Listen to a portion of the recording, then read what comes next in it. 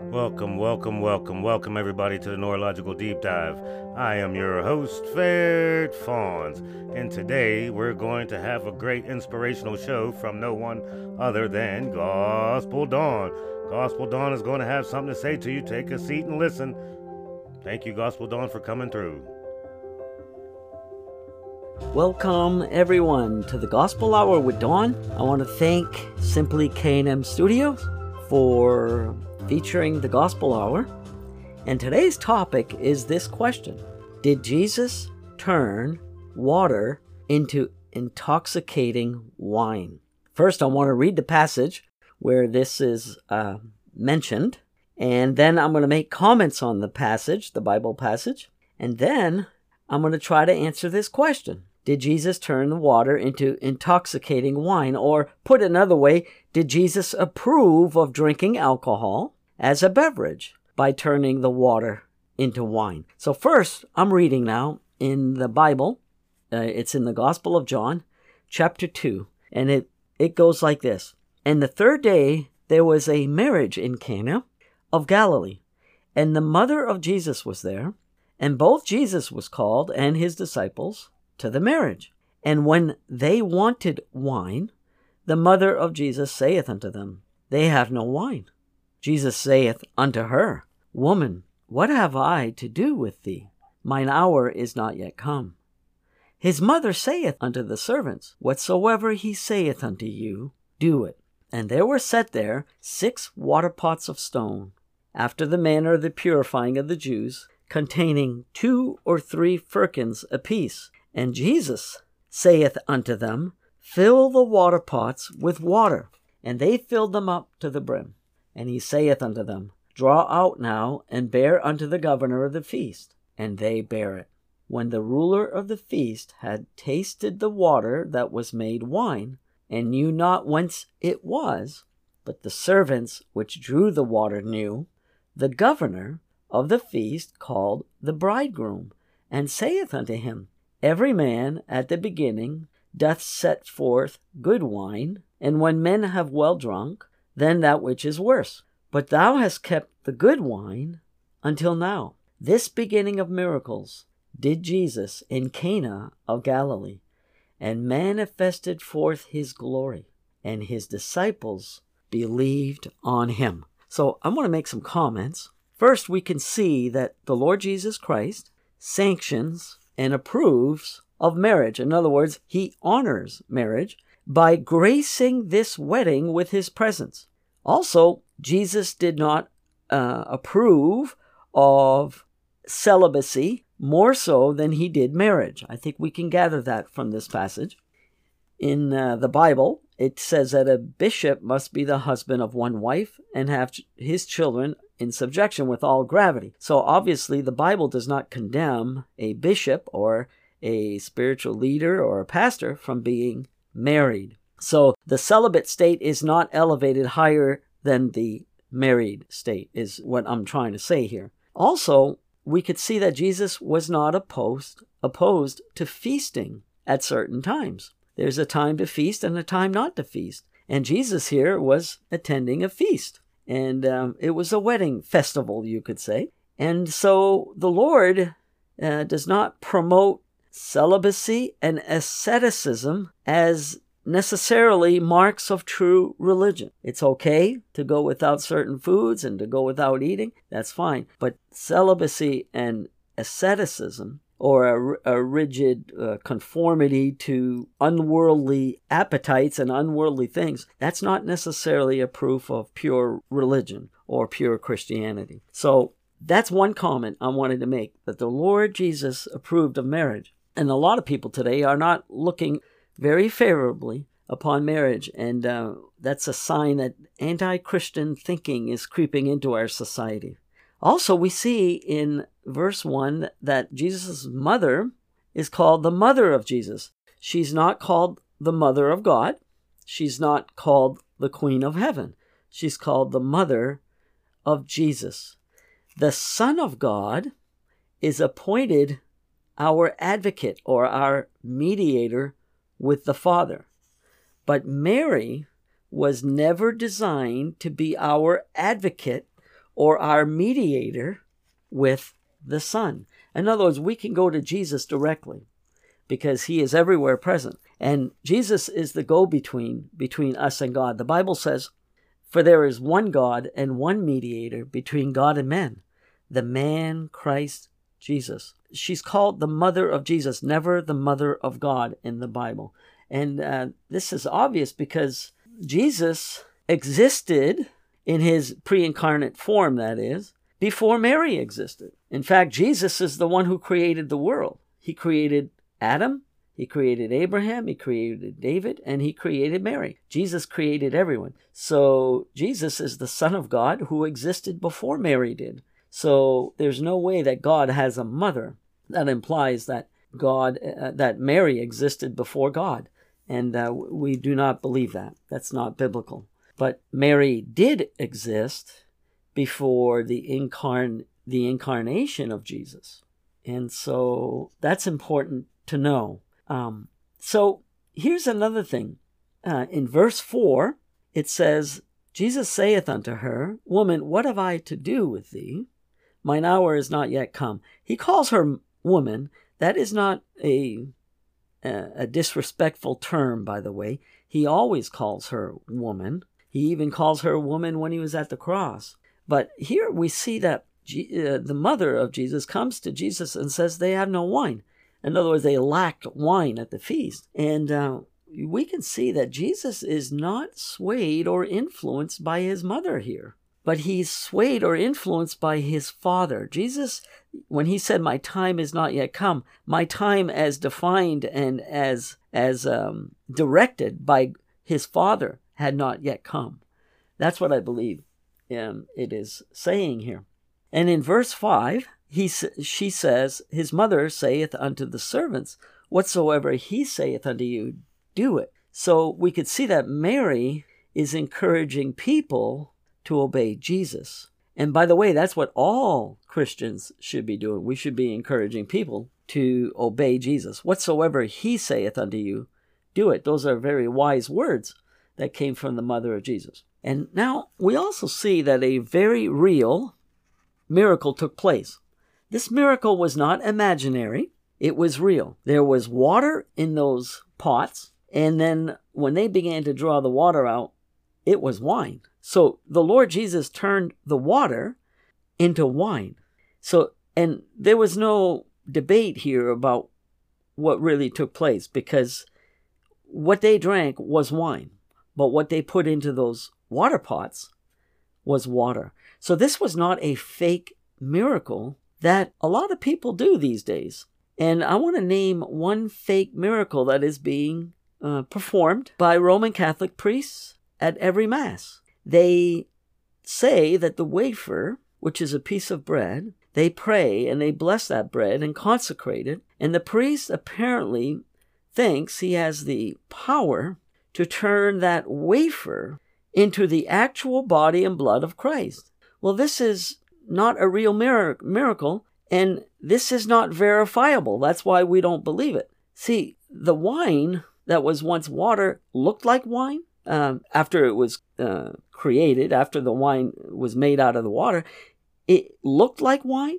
It tasted like wine. It smelled like wine. All the properties of it appeared to be wine. Well, in the miracle of transubstantiation, which the Roman Catholic priest claims to be performing, the wafer looks like a wafer at first, tastes like a wafer, smells like a wafer, doesn't move like a wafer doesn't move, but we're told that that is the actual bodily Christ. We're told that that's the actual Christ, and it's him bodily. And if you deny that, then you're denying the Word of God in their mind. Well, when you look at that wafer, you can tell that it doesn't look like Jesus, doesn't walk like Jesus, doesn't taste like Jesus, doesn't smell like Jesus.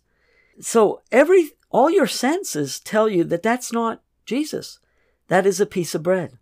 And they're trying to tell us that there's a miracle, that's the actual body and presence of the Lord Jesus Christ. Your senses tell you the exact opposite. So I guess this is what I'm trying to say. All the miracles that the Lord Jesus performed and that the apostles performed were verifiable. They were provable. They were not imaginary. They were very obvious to the senses. And here we can see that the Lord Jesus literally turned water into wine. And because they knew it was a genuine miracle, it inspired belief in the minds of the disciples. And you read about that in verse 11. And we can apply this to any miracle that people, so-called men of God, appear to be performing today. You hear about the miracle of speaking in tongues. Well, if you really look at these Pentecostals who believe in the miracle of speaking in tongues, they're not verifiable.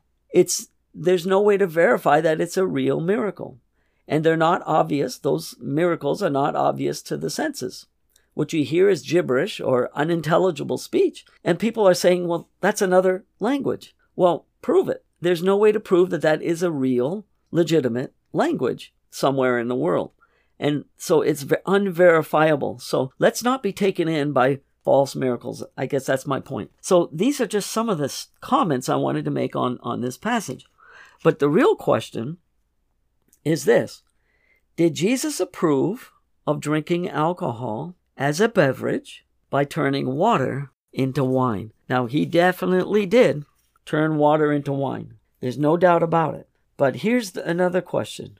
Was this wine fermented or unfermented? Now, based upon the following reasons that I'm going to give, I believe this wine was unfermented or at best very much diluted, either with water or some other substance. I do not believe it was wine as the kind of wine that we buy nowadays in America and in the Western countries, and even in the area of Israel.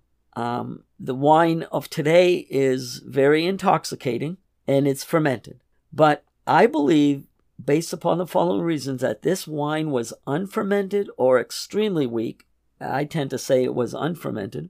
And that Christ opposed the drinking of alcohol as a beverage. Now, alcohol used as a medicine is justifiable in some cases, but to be used as a beverage, as something to drink when you're at a festival or at a feast, I don't believe the Lord Jesus turned this water into that kind of wine.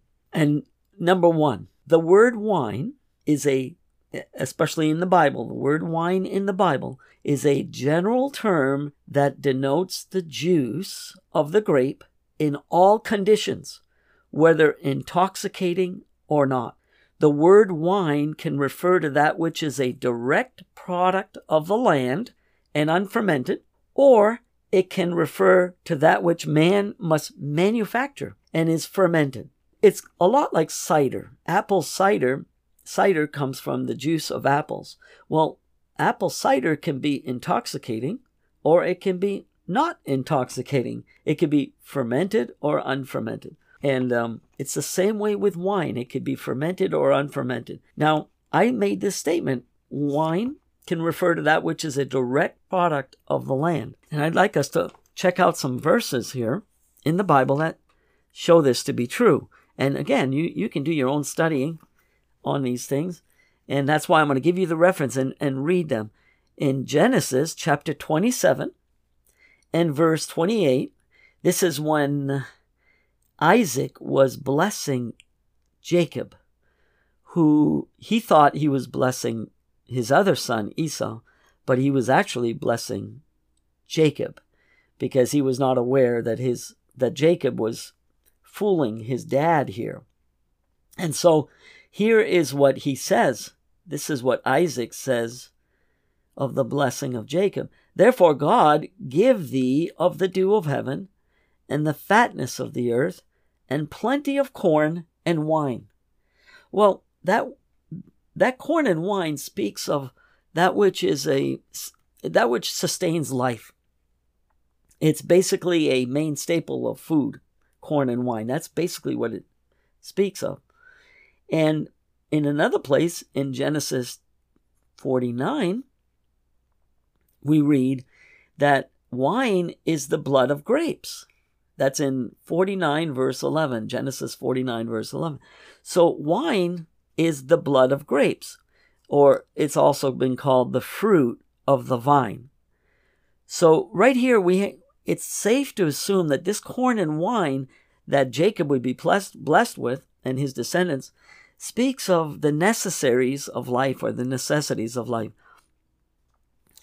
Now, in Deuteronomy, we have another passage, Deuteronomy chapter 11 and verse 14, and we read this, that I will give you the rain of your land in his due season, the first rain and the latter rain, that thou mayest gather in thy corn and thy wine and thine oil. Again, fermented wine does not necessarily grow naturally. I'm not sure if fermented wine ever comes out of the vine when it's directly out of the vine. I believe when the grape juice comes out of the vine, it's generally, if not always, unfermented. So here it's speaking again of the necessities of life. Corn and wine and oil, these are all basically staples, food staples. And so there's that verse. Here's another one. It's in Psalm 104, and reading verse 13, it says, He watereth the hills from his chambers. The earth is satisfied with the fruit of thy works. He causeth the grass to grow for the cattle, and herb for the service of man, that he may bring forth food out of the earth, and wine that maketh glad the heart of man, and oil to make his face to shine, and bread which strengtheneth man's heart. So all these things bring benefit to the human constitution. Wine and oil and bread, of course. And again, these are spoken as the necessaries of life, or the necessities of life.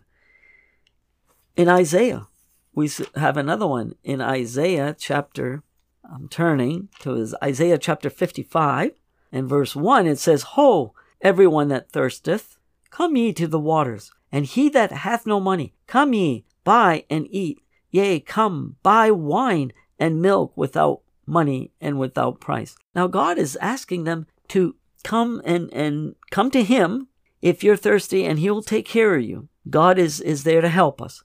But it's very, it doesn't make sense for God to say, come, buy Budweiser, or buy Boone's Farm wine, or this kind of, or some kind of wine that's intoxicating. It's very unlikely that God is referring here to wine as that which is intoxicating. And that's in Isaiah chapter 55. And here's another one. It's in Zechariah chapter 9, verse 17. And we read this, For how great is his goodness, and how great is his beauty! Corn shall make the young men cheerful, and new wine the maids. So, see, corn makes glad the heart. It makes people cheerful. Well, so does new wine make the maids cheerful.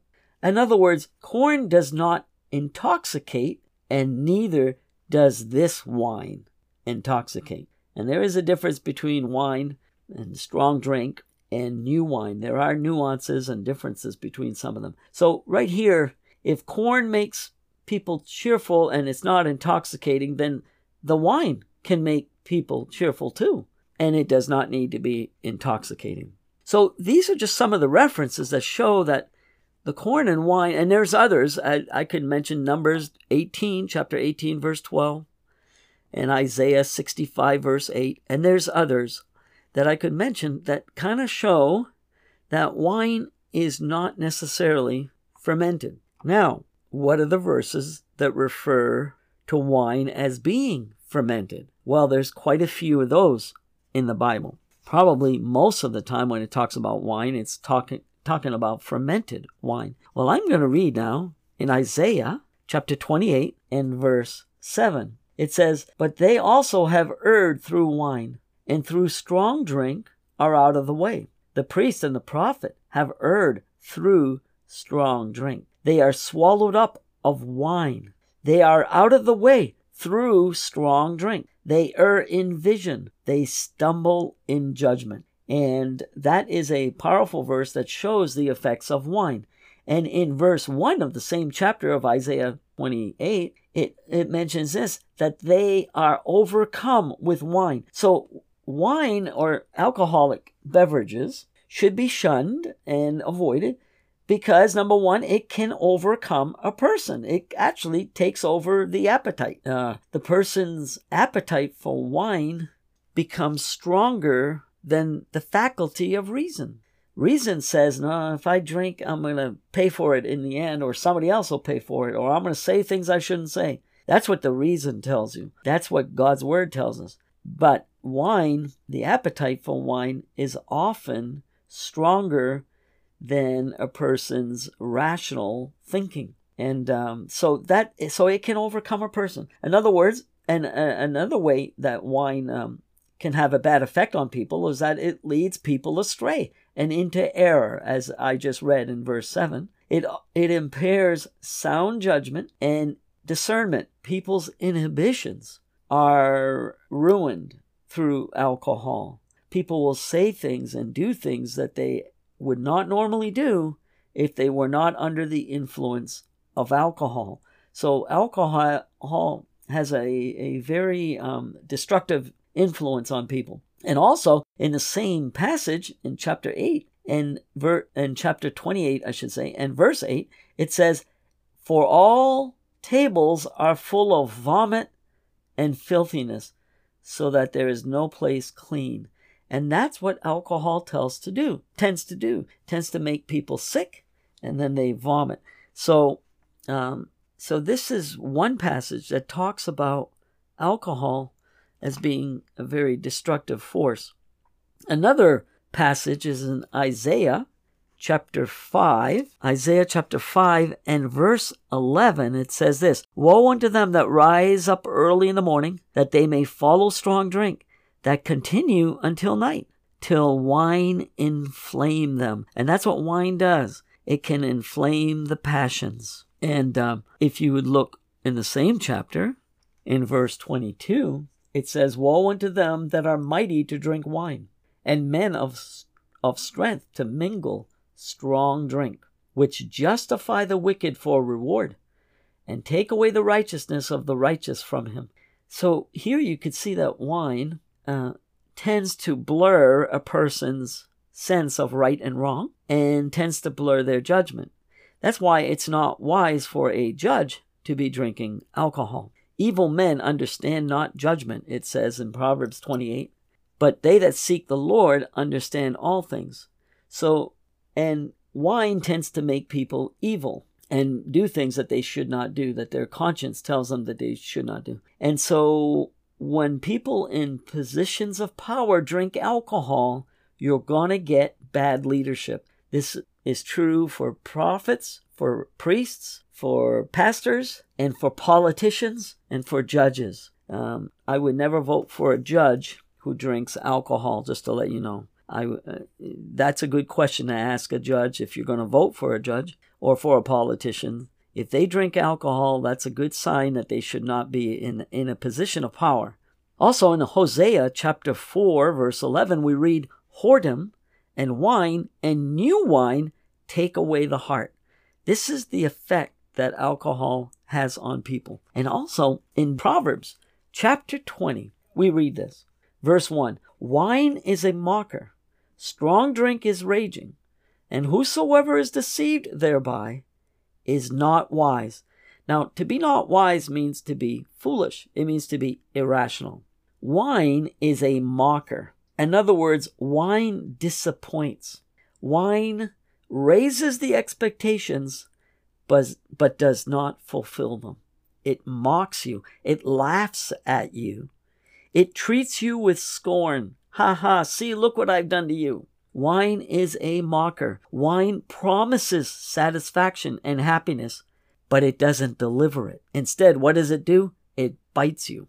And that's what wine does. Strong drink, that's another way of saying alcohol, alcoholic drink, is raging. That means it's furious. It will do damage. And it says, "Whosoever is deceived thereby is not wise." In other words, it deceives you. It deceives you into thinking that you'll be happy if you take this, and your problems will go away, or this is a way to get relief.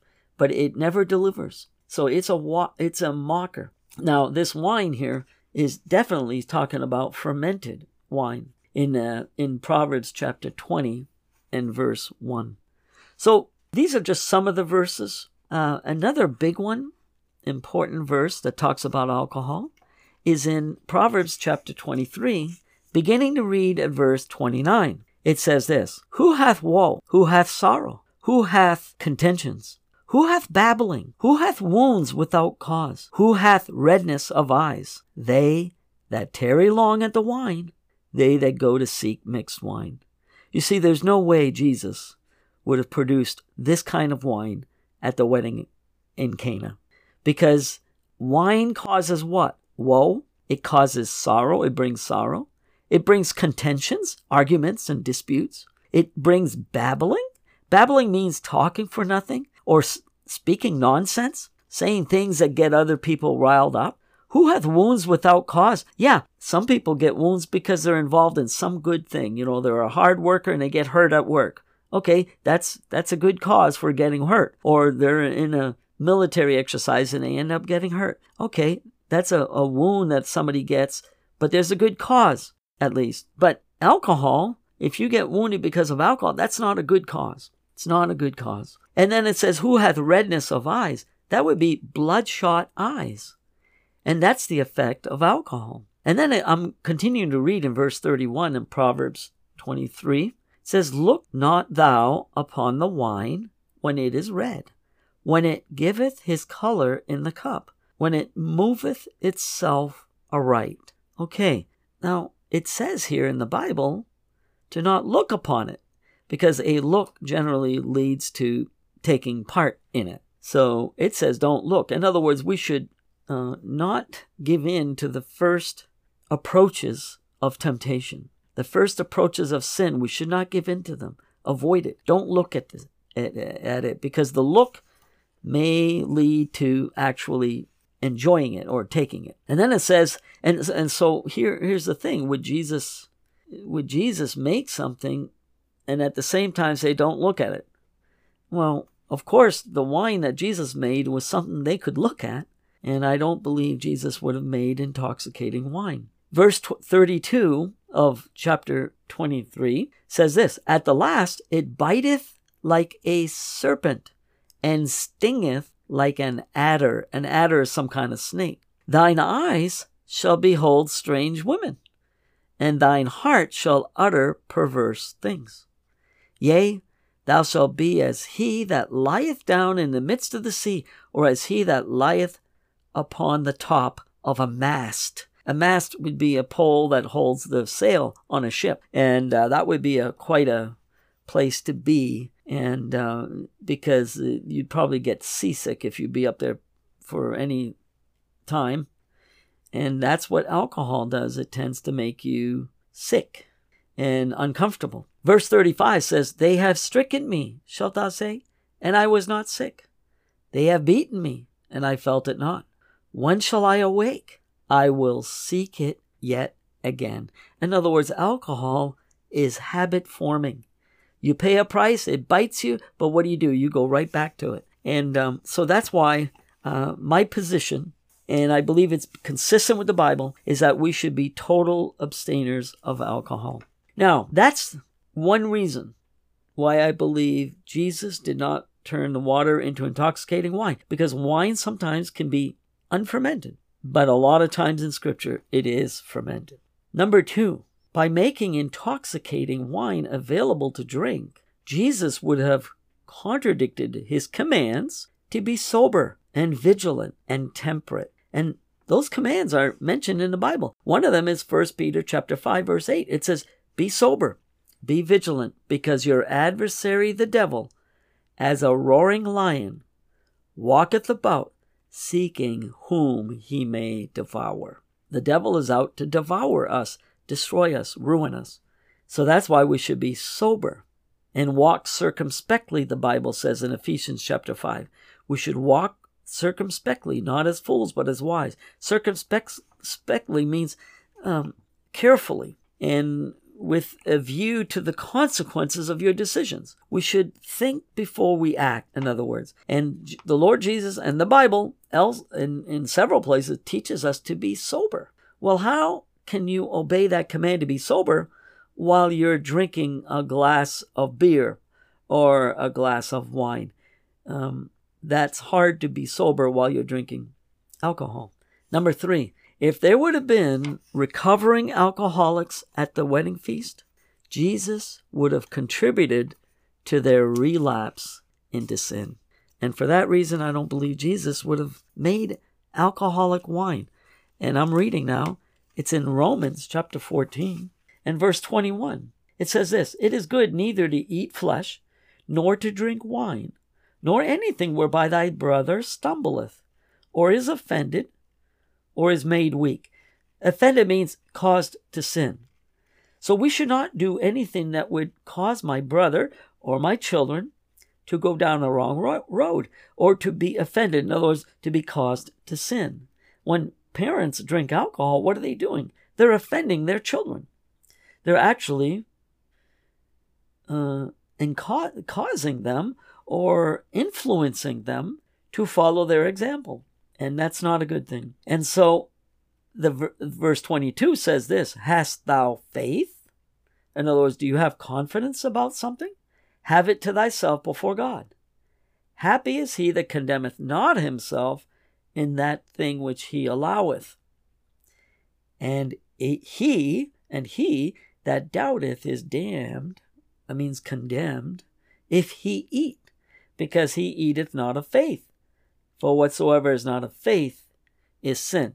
Okay, so it says, he that doubteth is damned, condemned, if he eat. In other words, if you know that there's a practice that is questionable, and you think you might be wrong or you might be bad if you engage in that practice, and there's no way you could be wrong if you don't engage in that practice. Well, if you go ahead and engage in that questionable practice, you're doing it in doubt. That means you're not convinced that what you're doing is actually right. So when you violate your conscience, you're actually in a state of condemnation because you're doing something that you think might be wrong. So that's what I believe this passage is saying. So anything that is questionable, when you know omitting it is never questionable, but doing it is questionable, then you should just not do it. This applies to alcohol. This applies to any substance that somebody wants to be involved in. It applies to gambling. It applies to the kind of music you listen to. If you think your music might be displeasing to God, but you're not 100% sure, but you go ahead and listen to it and enjoy it and help others to enjoy it, what are you doing? You're violating your conscience.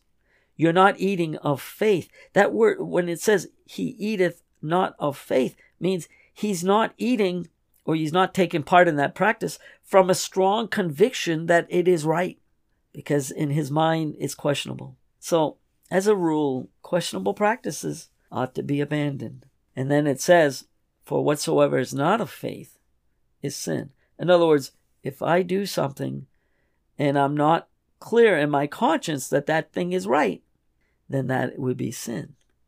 Conviction here is the assurance that one's standard is right. And so that's what we ought to do. So if there would have been recovering alcoholics at the wedding feast, Jesus would have contributed to their relapse into sin, and he would have violated this principle that I just read in Romans chapter 14, verse 21, that says, "It is good neither to eat flesh, nor to drink wine, nor anything whereby thy brother stumbleth, or is offended, or is made weak." Here's another reason why I don't believe Jesus made intoxicating wine. The Bible commands us to abstain from all appearance of evil. It says that in 1 Thessalonians chapter 5, verse 22. When alcohol is made available at parties, evil of some sort is bound to follow, because alcohol dulls the senses and blurs the judgment. That's just a fact It tends to do that. It may not do that to the same degree in every person, but it does dull the senses to some extent. So that's number 4. Here's another reason why I believe Jesus did not turn water into intoxicating wine. If Jesus told us to pray, lead us not into temptation, but deliver us from evil, then how could he have made available that substance which often leads to some degree of temptation? 1 glass of beer ingested as a beverage usually calls for another, and it reduces moral restraint. And you can read about that in that passage I already read in Isaiah chapter 28 and verse 7. So 1 glass of alcohol usually calls for another. So how do you avoid the temptation of taking 3 or 4 glasses of beer or cans of beer or something? Well, you don't take one. So how do you pray, Lord, lead us not into temptation? I think what that means is this: Lord, bring us not into trials that may endanger our souls. I think that's what that prayer is saying. Lead us not into temptation. Lord, let me not go through trials that are so severe that they'll hurt my soul. In other words, don't bring me into tempting situations. Well, how do you pray, Lord, lead me not into temptation? And then you enter a bar where alcohol is sold. Well, it's not enough to pray. You have to act. And prayers will not save us from trouble alone. We should pray and ask God to help us, but we've also got to do our part. But we must realize too, in praying, Lord, lead us not into temptation, that we've got to also submit to whatever trials of our virtue that God pleases to allow. Sometimes God allows trials to come our way, designed to test our virtue. And this is what God pleases to do. And sometimes we need to have our virtue tested by temptations, because that's how we get stronger. It can help us to grow, because every temptation resisted acts as a stepping stone to resist other temptations. That's important. So that's against the Lord for how, if we're to pray, lead us not into temptation, and then the Lord Jesus makes tempting alcoholic beverage available, then he would be going against what he really wants. See, he in the Lord's Prayer, it also says, "Let thy will be done as it is in heaven, so on earth." So in heaven, they're not drinking alcohol. They're not getting drunk in heaven. So as it is done in heaven, so let it be done here on earth. Number 6, it seems most unlikely that Jesus made alcoholic wine to be offered as a beverage because of what I just read in Proverbs chapter 23. And it says in verse 31, "Look not thou upon the wine when it is red, when it moveth itself aright. At the last it biteth like a serpent and stingeth like an adder." An adder would be a snake. "Thine eyes shall behold strange women." That means women not belonging to you, not your wife. "And thine heart shall utter perverse things." You will tell jokes that you regret. You will utter concepts and things you said that you will regret when you're sober. And so that's what wine does. It does alter your state of thinking and your ability to make righteous judgments. Would Jesus have offered drink that tends to incite lust and foul speech? I don't think so. That's why I don't believe Jesus made intoxicating drink. Here's another reason. Alcohol is intoxicating. That word intoxicate comes from the word toxic, and toxic means poison or poisonous. So alcohol is a poison, according to the Bible and according to good scientists. It's not food. Alcohol is not food. It does not nourish tissues. The body does not like to retain the stuff, because it says in 1 Samuel chapter 25, verse 37, it says, "The wine was gone out of Nabal." In other words, the body rejects that stuff. It's not nutrition. And of course, it stings like a snake, as I already mentioned, and it causes sickness. And there's another place in Hosea where it says the same thing. It causes sickness. Alcohol does. And I think we all know that, anybody who's taken alcohol. And I'm reading in chapter 7 of Hosea, and chapter 7, verse 5 says, "In the day of our king, the princes have made him sick with bottles of wine." That's what it says right there in Hosea. So it does cause sickness. Number 8, Jesus knew that all drunkards will be excluded from heaven, because that's what he had the Apostle Paul write in 1 Corinthians chapter 6, verse 9 through 11. We read there that no drunkard shall enter into the kingdom of God. And it mentions fornicators. It mentions the effeminate, that means womanish men. And it mentions, I believe, adulterers and all kinds of other sins, idolaters. And of course, drunkards will not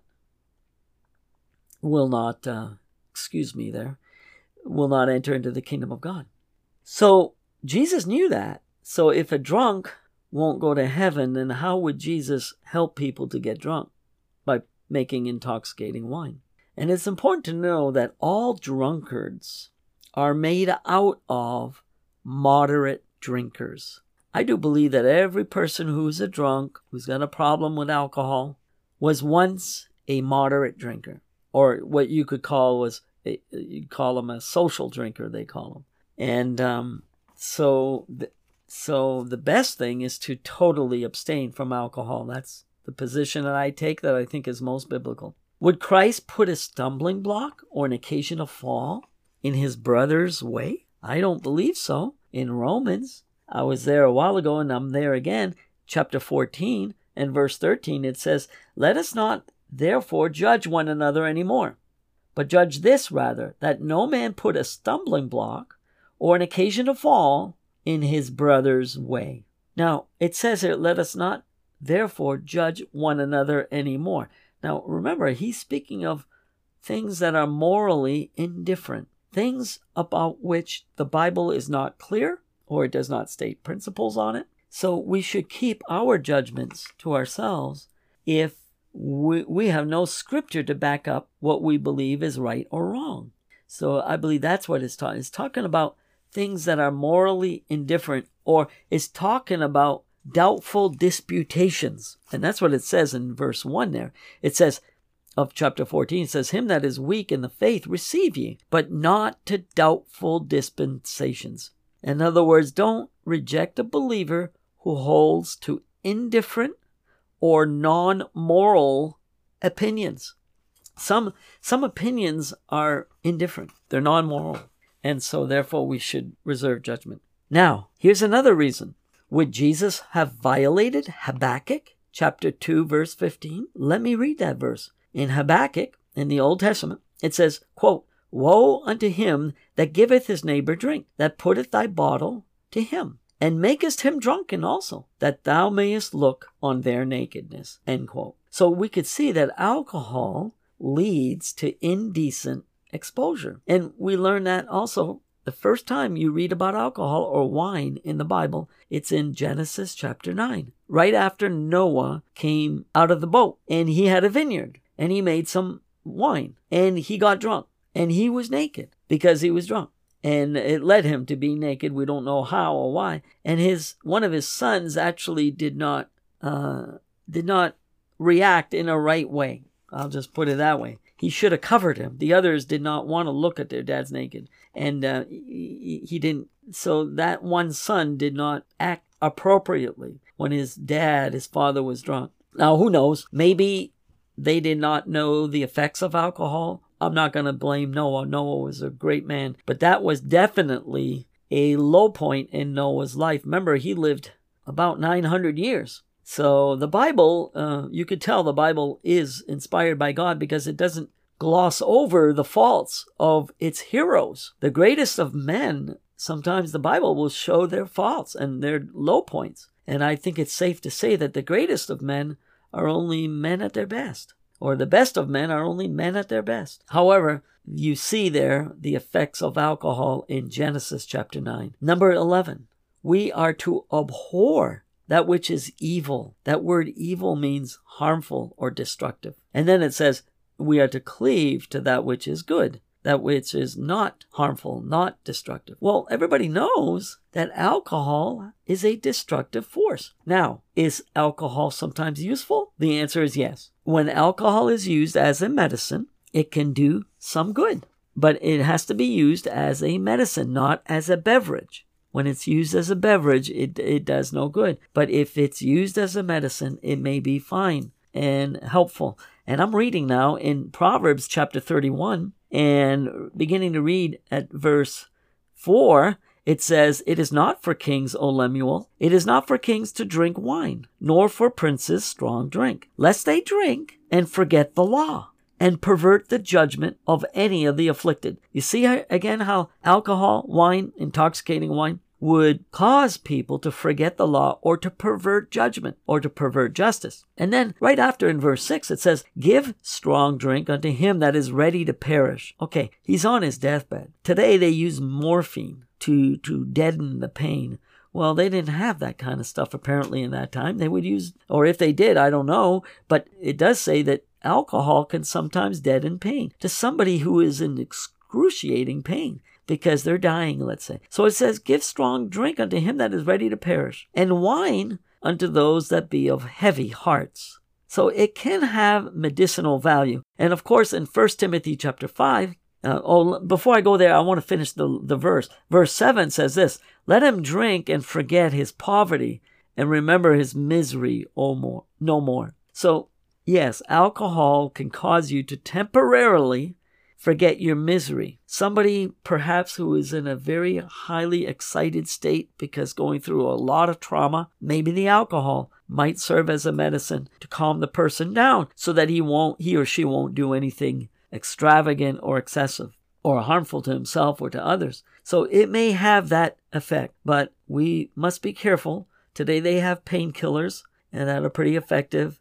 And they have other things, but even there, we got to be careful of painkillers because they can be habit forming. But when alcohol is used as a beverage, it always does harm. And I was talking about 1 Timothy chapter 5. It mentions Paul is telling Timothy to use a little wine for his stomach's sake and for thine often infirmities, so weaknesses or sicknesses. So it can have a medicinal value, but like everything in life, we have to use it in moderation. To drink too much wine is not good, of course. And so we have to be careful. And here's the last, number 12, is taking a glass of beer or a glass of wine consistent with this precept that was inspired by the Lord Jesus Christ. This is what Jesus had the Apostle Paul write. He said, "But put ye on the Lord Jesus Christ, and make not provision for the flesh to fulfill the lusts thereof."